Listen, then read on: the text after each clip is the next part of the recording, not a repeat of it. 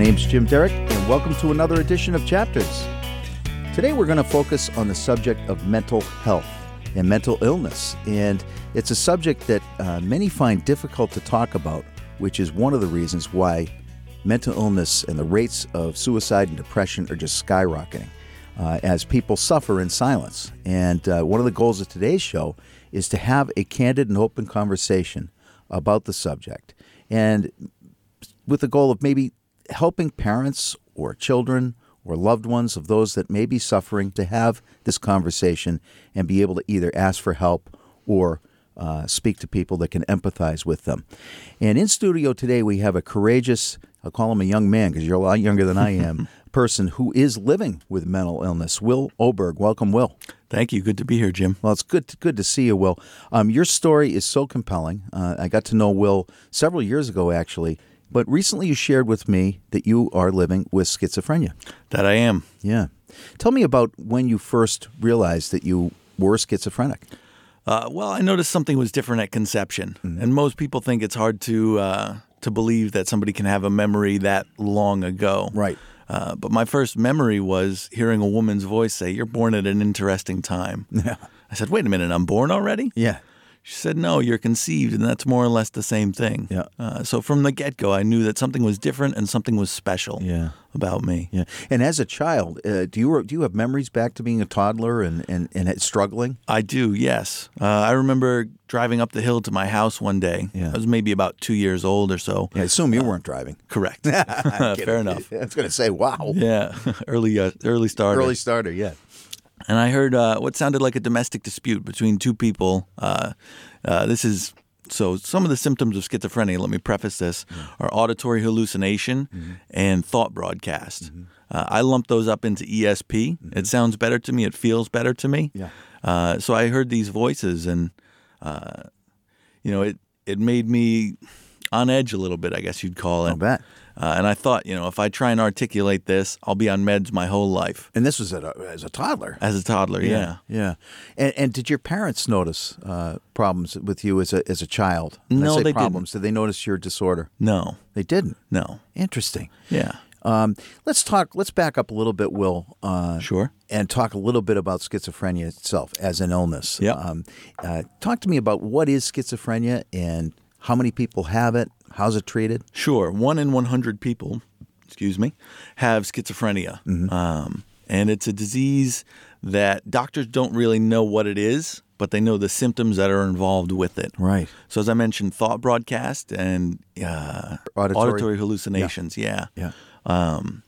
There's a rarer than auditory hallucinations or visual hallucinations, as well as delusions of grandeur, or as I call it, grandeur. Right.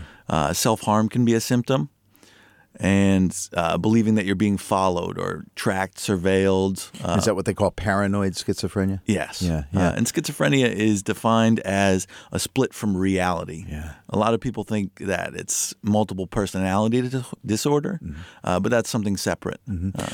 Will, does it coexist with other mental illness disorders like depression or bipolar or things like that? Correct. Yeah. When it combines with bipolar, they call it schizoaffective disorder. Right. Right. And what are the symptoms of what makes schizoaffective different than schizophrenia? You get manic when you have schizoaffective disorder or bipolar. And that is, I know less about it. It's not my experience. Sure. But the idea is that you have extreme highs and extreme lows. Can you talk to us about what your treatment protocol is right now for schizophrenia? Sure, yeah. I'm on clozapine, Abilify, and Lexapro. So I take those nightly. They knock me out pretty hard. One thing I don't like about it is that my dream life is much less active. Over the past 5 years since I was diagnosed with schizophrenia, I've forgotten to take my meds 3 times, which is pretty good compliance rate. I'll say. Yeah. And you said, were you diagnosed 5 years ago? Yeah. Just about. Yeah. Really? So it took that long to be diagnosed? Correct. Yeah. I had symptoms beforehand. I have a lobster boat, a wooden lobster boat, to preface the story, built in 1940 originally. And I kept it by the Navy Yard. And so I feel that I forged an ESP connection with some of the people on the Navy Yard. So that leads into one of the symptoms where you feel you're being followed by military personnel or you're being watched by somebody. I actually was, which makes me feel at times that I don't have schizophrenia, but I have the symptoms of a schizophrenic. I see what you mean. Because of the proximity of your boat, right? And we're going to talk a lot more about that project in a bit. Because of the proximity of that to the Naval Yard, you literally were being watched. Right. But your mind took it to a different level, and then that's confusing for you. Right. Very confusing. Well, wow. So, Will, let's back up just a little bit, and thank you, by the way, for all of this. My pleasure. As a child, you're growing up, and did your parents notice anything, a mood disorder, anything at all? No. So, an early childhood memory, if we want to go down that rabbit hole, I had my mom was exposed to a drug called ribavirin. Oh, sure. I believe it is. Yeah. Which, as a pregnant woman, can result in a craniofacial malformation in their unborn child. Right. So to mitigate that, when I was 4 months old, I had a craniotomy, which is where they cut your scalp open and take a Dremel tool to cut out pieces of your skull. They've evolved since 20, 21, 20, 30 years ago. Yep. Now they just do little slits in the bone to mitigate that problem. But I remember that. The trauma stands out. Sure. And I remember them cutting through my scalp and thinking, all right, this is scary. Serious stuff. Yeah. And then they cut through my skull with a Dremel tool. Yeah. I thought, oh, my God, this is terrifying. Game time, yeah. Yeah. Yeah, and so this is a traumatic experience that you have. Definitely, yeah. Do you think that environmental exposure that she had to that medication might have impacted and caused maybe your illness? I don't. Because of that, conception memory, I feel I've had symptoms since then. I see. So very much a genetic or, born with type of thing. Right. And so you have this traumatic experience. Right. And that's kind of a triggering event, right? Right. And you go on and you're living I'm trying to imagine growing up, and you were mentioning auditory hallucinations. As a very, very young toddler. Yeah, it was rare, but there were certain instances where that's definitely what it was. I'm trying to imagine how you would feel. Nervous, right? Yeah. Alienated from others. And at times, yeah. Yeah. Did you make friends as a young person? Yeah. Very outgoing. Yeah. So you didn't have a problem in the social area? Yeah. Oftentimes you'll see kids that are sitting alone or in school cafeterias. I mean, you weren't that kid. No. Yeah. I was outgoing, still am. You sure are. So here's the perfect storm. You have these auditory hallucinations, you have signs and symptoms of schizophrenia, and you're outgoing and happy. So who's going to pick up on anything? Yeah, they're not mutually exclusive. You can, there's a saying I heard from a football player. I didn't catch his name. Yeah. He says that I'm mentally ill, not mentally weak. And that kind of speaks to this idea a bit, I think. That's a really thanks for sharing that. Mentally ill, not mentally weak. Right. And the reason why we're talking about this today, and Will, you're so courageous and so easy to talk to, is that we're trying to destigmatize, and this is part of what hopefully will become an ongoing conversation with Will and others about mental illness, to allow people to talk about this. Understand that it's okay to talk about. Use Will as a charismatic frontman, if you will, for this, as a spokesperson for it, because the fact of the matter is, you said 1 in 100 people suffer from symptoms of schizophrenia. The numbers go up from there because we have more and more mental illness to pick from. On the menu, you've got bipolar, you've got depression, you've got clinical depression, generalized anxiety disorder. We could go on and on and on. Mood disorders. So most of us, at one time in our lives, suffer from some sort of what could be classified or diagnosed as mental illness or mental disorder. Sure. The brain is an amazingly complex organ. So what we're doing today is we're talking openly about this subject to give people a window in to what it's like to have schizophrenia, to have them know that it's okay to talk about it, and importantly, if you're suffering, to know that it's okay for you to talk about it with loved ones and others. Okay to ask for help, too. There you go. If you feel overwhelmed, reach out to somebody. The hospital's not my favorite place to be, but sometimes you need to be there. And Will, going back to your childhood, when was the first time that your parents or somebody or you raised your hand and there was an intervention? It was about 5 years ago. Really? So 26 years old, more or less. Yeah. I'd had my boat at the Navy Yard, by the Navy Yard, for maybe 5 years at the time, more or less. So all these, call them delusions, I call them ESP, relationship with the Navy. And, one of the things I heard was, what do you want? And I thought, help. I want help on my boat. And within weeks, one British Navy, one Army, and one Army guy from peacetime came into my life to help me with my boat in various ways. So now you're, once again, are these delusions? Right. Yeah. or is this just life, right? Right. Interesting. So what did the intervention look like? What happened? I was at my friend Tyler's house with Ben, the juice guy, and I just wasn't in a good mental spot. So they called my dad and said, the Will's out of sorts. He's not responding to logic, maybe. At the time, I believed a lot of things that weren't true. Yeah. I believed I was going to be 1,000,000 years old until I died, and that it was going to be a rough 1,000,000 years. Yeah. So I went to the hospital and spent a couple days in there.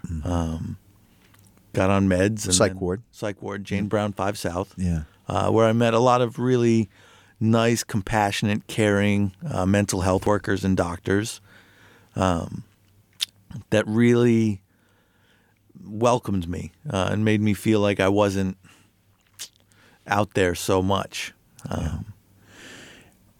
Yeah, what a story. And your courage is somewhat, honestly, breathtaking. I mean, because, listen, it's a serious illness. Right. And I'm not telling you anything you don't know. It's a serious Sure, illness. yeah.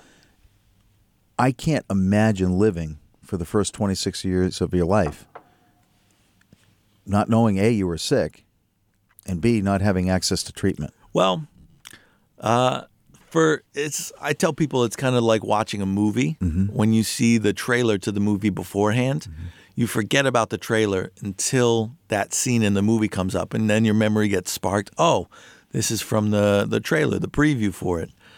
So it was a long time, about 26 years, 25 years, until the trailer caught up with the movie.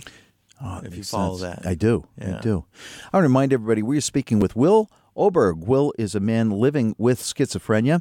My name's Jim Derick. This is Chapters Radio. You can find my podcast at chaptersradio.com. And Will, your story gets even more interesting as you suffer a major car accident. Right. That is quite literally life-altering. Definitely, that it was. And when did that accident happen? It was Christmas Eve 2013, about 3 o'clock in the afternoon. 2013. So at this point, you were driving across the bridge. Correct. And which bridge is it? The Newport Pell Bridge.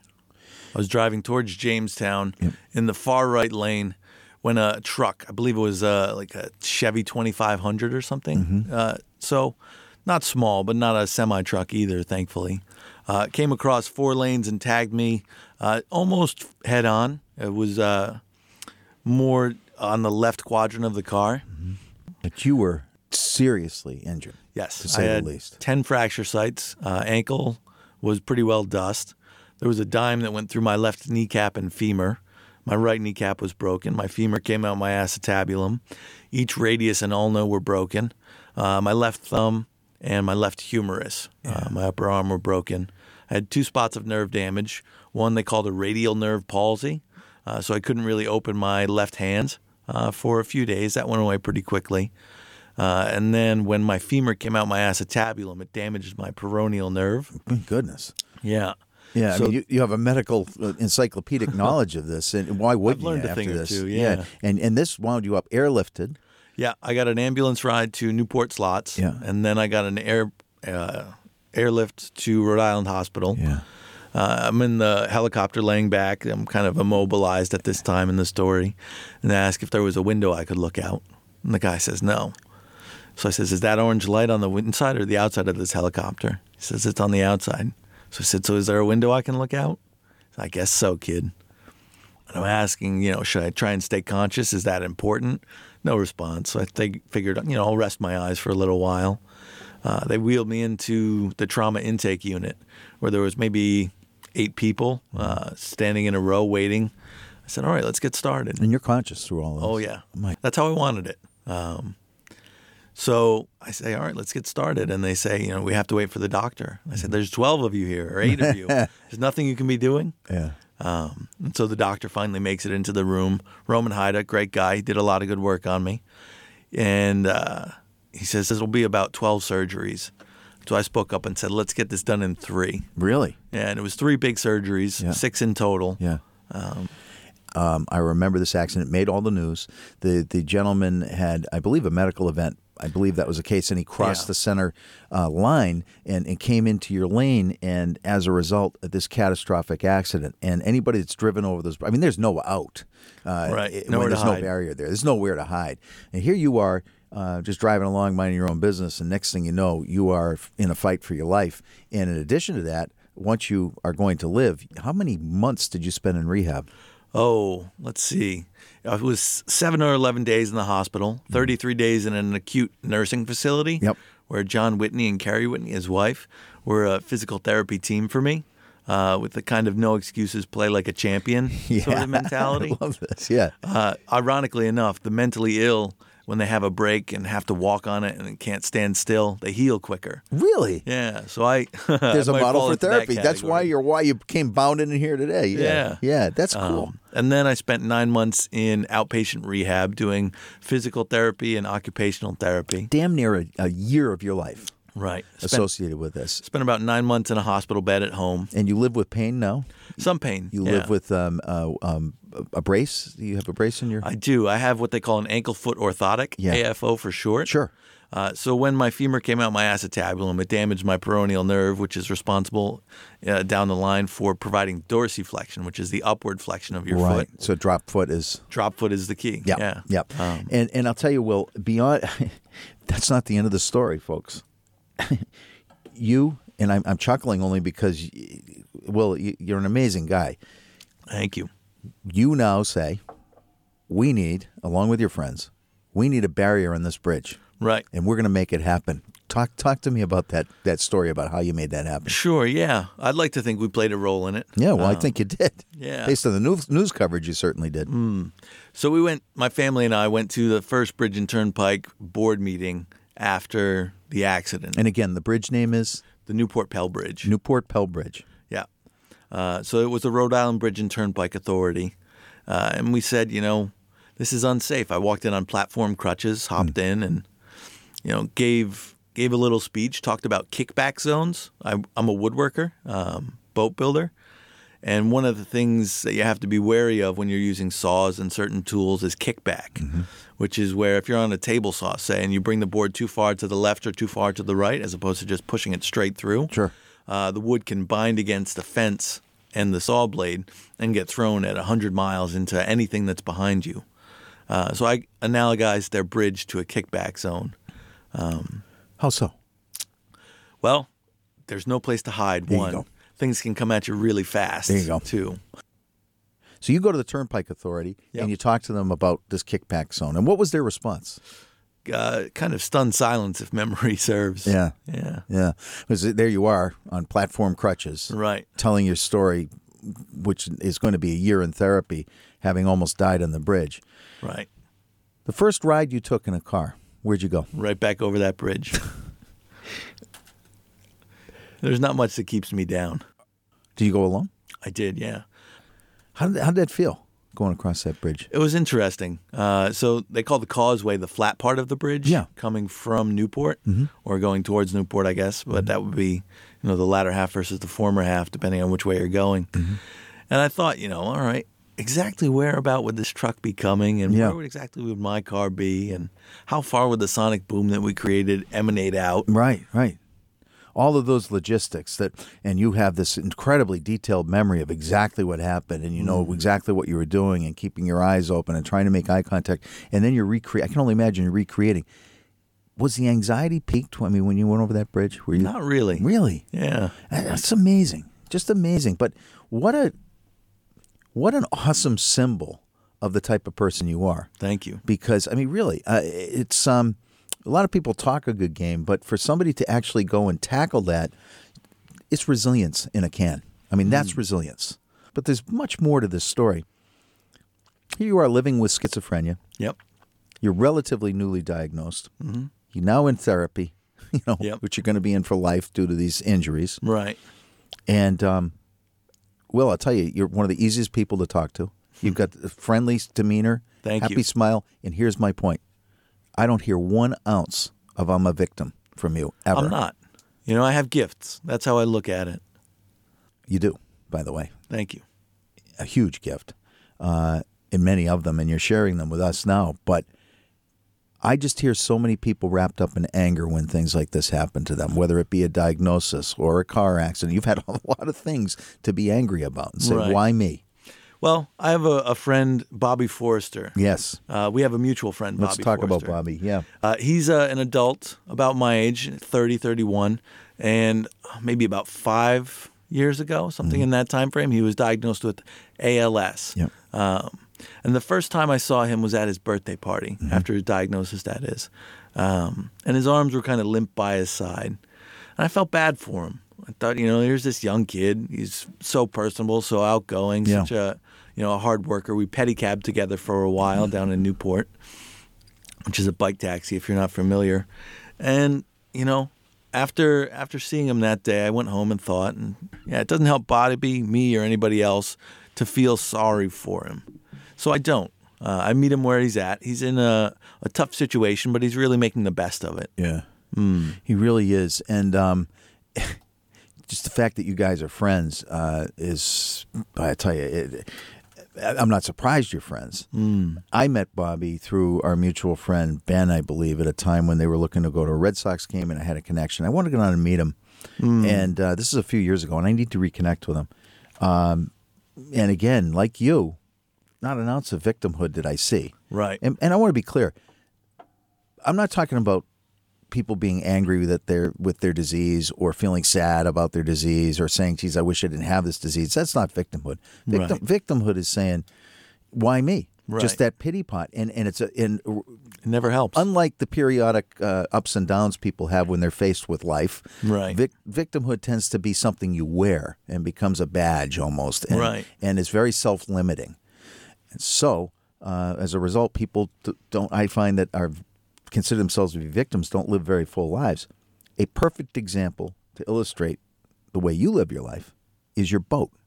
And I wanted to give you an opportunity to talk about that because this is a project that you quite literally is something that you can look at and say, damn, I'm making progress. Right. It's a tangible thing that you love to do. So tell me about your boat building. Sure. Well, I went to the International Yacht Restoration School down in Newport, Rhode Island at 449 Thames Street and spent 2 years, maybe 10 years ago, at their wooden boat building and restoration program.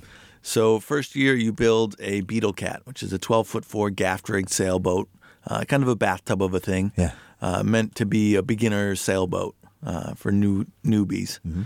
So that was the first year project. Second year was, for me, a Quincy Adams 12.5, which is a Herreshoff boat designed, augmented, I should say, by Quincy Adams.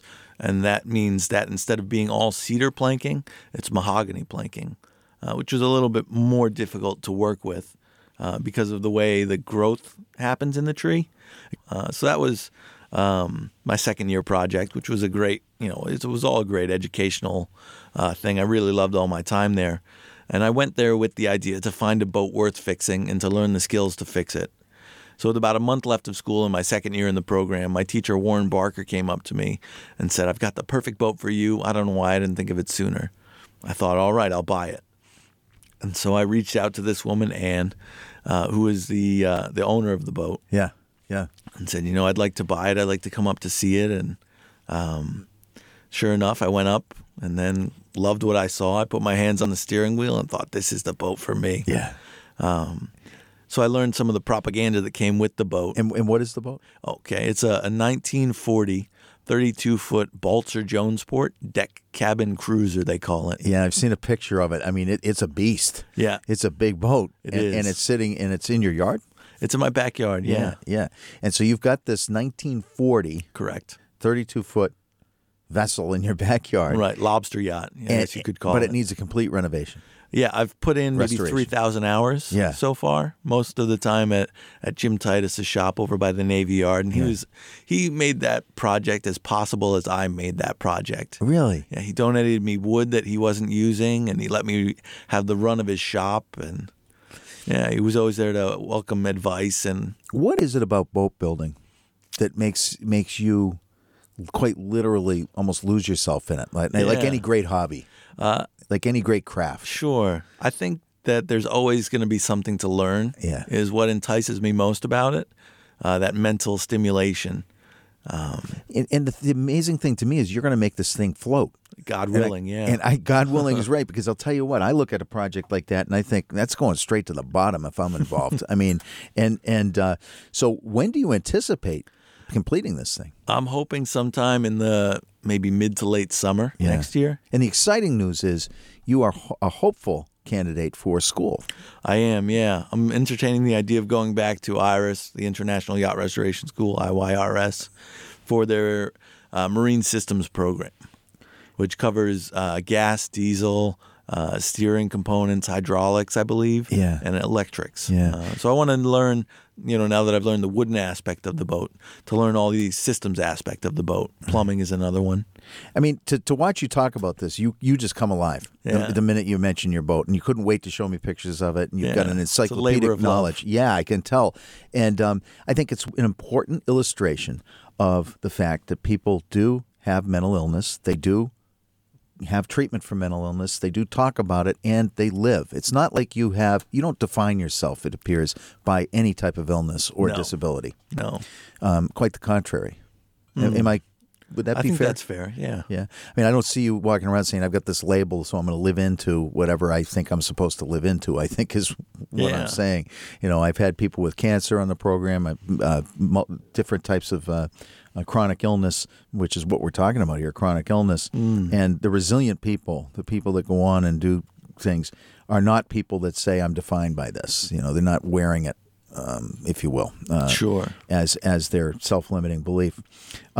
I want to remind people we're speaking with Will Oberg. Will is a courageous friend of mine who has been diagnosed with schizophrenia. In addition to that, he has had a major car accident, but most importantly, he's living life and living it with gusto and using his experience to help us destigmatize what has often been a subject that is taboo to talk about, and that is mental illness. And the sad fact is, Will, that we are watching the statistics of teenage suicide creep off the charts and increase, over and over in the United States of America. And I personally believe a lot of that is because of stigma. Sure. And because people don't know how to ask for help. And that's a big part of your message today is ask for help. Right. Yeah. If you need it, if you feel like you might need it, ask. You'll be glad you did. One of the things Will has generously given to me to give to you is his email address. And he would love to hear from you if you're a parent of somebody who that has a concern, if you're a person themselves is concerned about themselves, or you just want some more information, or you'd like to talk about Will's boat, or any of the subjects we've talked about. It's W_Oberg, Oberg, at yahoo.com. And Will is making himself available to start a conversation, and I highly recommend it. Maybe you have a group that you'd like Will to come out and talk to.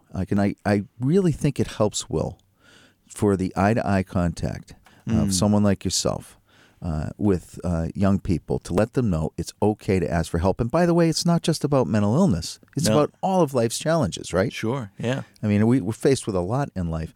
Hey, Will, I want to kind of go back a little bit and talk about your personal life, particularly your relationship with your folks. Yeah, I have a great relationship with my folks. Yeah. Tell me about that. So every single day that I was in Jane Brown 5 South, the psych ward, they would come visit, often bringing food or books to read, and that was huge for me. So if you can be involved with your kid or with your parent that needs help, it really can make a big difference. Yeah. The mental health workers there would say, oh, he just lights up. It's the highlight of his whole day when my folks and my sister come in, Liz, and read Mark Twain to me. Oh, you know? wonderful. Yeah. Yeah. And you have a great relationship with your dad, don't you? I do. And he yeah. helps you with this boat. He does. He's a big motivating factor for me. Tell me. Kind of one of the symptoms of schizophrenia is that getting started on something can be hard. Yeah, sure. And so my dad will say, you know, the night before, Will, are you looking to do work on your boat tomorrow? The weather looks good. And I'll think, yeah, I could get up around noon. So he gets up around 8 or 9, probably before that. He's a light sleeper. And he'll get all the epoxy out and put it in the sunlight so it starts warming up, or, you know, just getting the bench set up to do work at. So he's really eager. And that's a big motivating factor for me to get up out of bed and to do this work that might not always be the most appealing. Yeah, right. Or I might not feel like doing it. But once you start, you know, starting things, I think Goethe said that beginning things has a great magic in it. And so your dad has become a real good friend of yours. He has, yeah. And companion. We have very candid conversations, and you know, we don't see eye to eye on everything about, you know, schizophrenia and whether it's thought broadcasts or auditory hallucinations.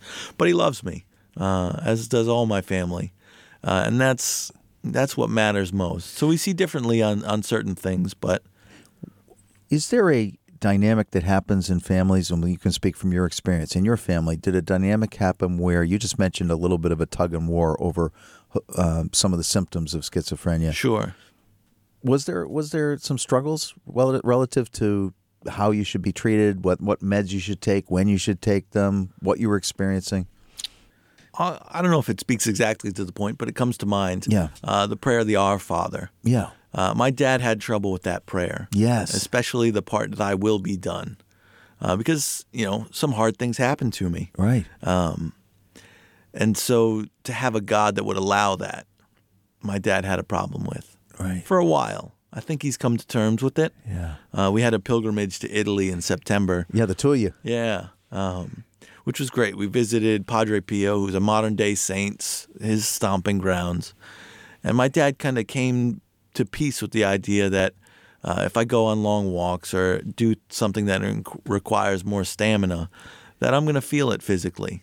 And for a while, you know, pain-wise, for a while my dad, you know, that didn't sit well with him. Yeah. But it was on this trip that he kind of came to peace with it. Yeah, he's thinking, I think long after I came to peace with it. It's so on that trip. Kind of speaking of God and the Our Father, I've gotten to meet God on a couple of occasions. And that's, you know, always a powerful experience, no kidding. Yeah. And the first time that comes to mind was God gave me the option to come into one of 4 lives, call it. Could be 5, could be 3. And I said, I don't even need to look at them. Just tell me the one that's going to be the most difficult. And he says, this one. I said, great, I'll take that one. Sign me up.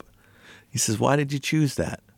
I said, I've experienced hard times before, you know, challenges, and I always have grown from them. So I figure if there's a life filled with challenges, that gives me more opportunity to grow from them and become maybe a more complete, a more well-rounded, more compassionate person, more patient maybe. From pain, the greatest growth occurs. Yeah. I haven't met any... It can be physical, it can be mental. I have a question for you. This is a tough question to ask. When you say you visited, you've met God. Right. Hallucination, delusion, truth, how do you separate? Yeah, that's a good question. I'd say that it's my experience. Yeah. And whether it's true or not, it's changed me. That might be the best answer to a question I've ever had. It's my experience. Yeah. Well, do you feel in your life right now that you are accepted? I do. As you are? Yeah. Tell me about that. Well, a quote comes to mind that a former coworker and instructor as a young kayaker, his name's Billy, he said, you know, if you're afraid of something on the water, go at it as fast as you can, so it will be over as done with as quickly as it can be. See if I've got this right. That your transparency, honesty, in communicating to others about your illness has allowed you to go at it fast and hard. Right. Get that part of the conversation out of the way and then move on to Will Oberg. Right. Yeah, there's more to me than schizophrenia. Thank you. And that applies to so much of us in life in general. That's not just Will. So that brings to mind another little story where I used to pedicab in Newport, which is the bike taxi. Yeah. At one point, I was at Bowen's Wharf, Bannister's Wharf, one of the two. Yeah. I always get them confused. And somebody wanted to ride up to the Hotel Viking, which was straight uphill. I know it well. And if you were coming from O'Brien's, you'd have a hill, then a flat section, then a hill. So you get a break in the middle. But from the Bannister's Wharf or Bowen's Wharf, you don't get a break. It's just straight uphill the whole time. And there was a couple that said, we'd like to go to the Hotel Viking, but we don't think you can do it. I thought, I think I can. I think that's enough. Yeah. So the moral of the story is, I did that ride. I brought them up there. It was difficult, but I don't let people sell me short. If I think I can do something, I'm going to try my best to do it. If I fail, I fail, but that's probably less likely than succeeding. Yeah. Will, I have to tell you, you are equal parts inspirational, funny, intelligent, and just a good guy. And I'm so glad that I've met you, because I'll tell you, you're living proof that people don't have to limit themselves with self-limiting beliefs. And I did a lot of limits there, but you just illustrated it perfectly.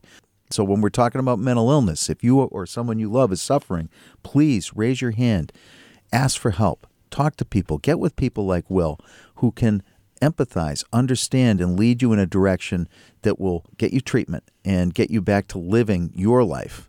Will's email address is W_Oberg, O-B-E-R-G, @yahoo.com. He'd be pleased to hear from you. So, Will, I want to thank you again for coming in. Thanks for having me. It's a subject near and dear to my heart, as I'm sure you can tell. Yeah. So to be able to get some message out, I think will hopefully be helpful for at least somebody. So for my guest, Will Oberg, my name's Jim Derick, saying thanks for listening to Chapters Radio, and we will see you next week.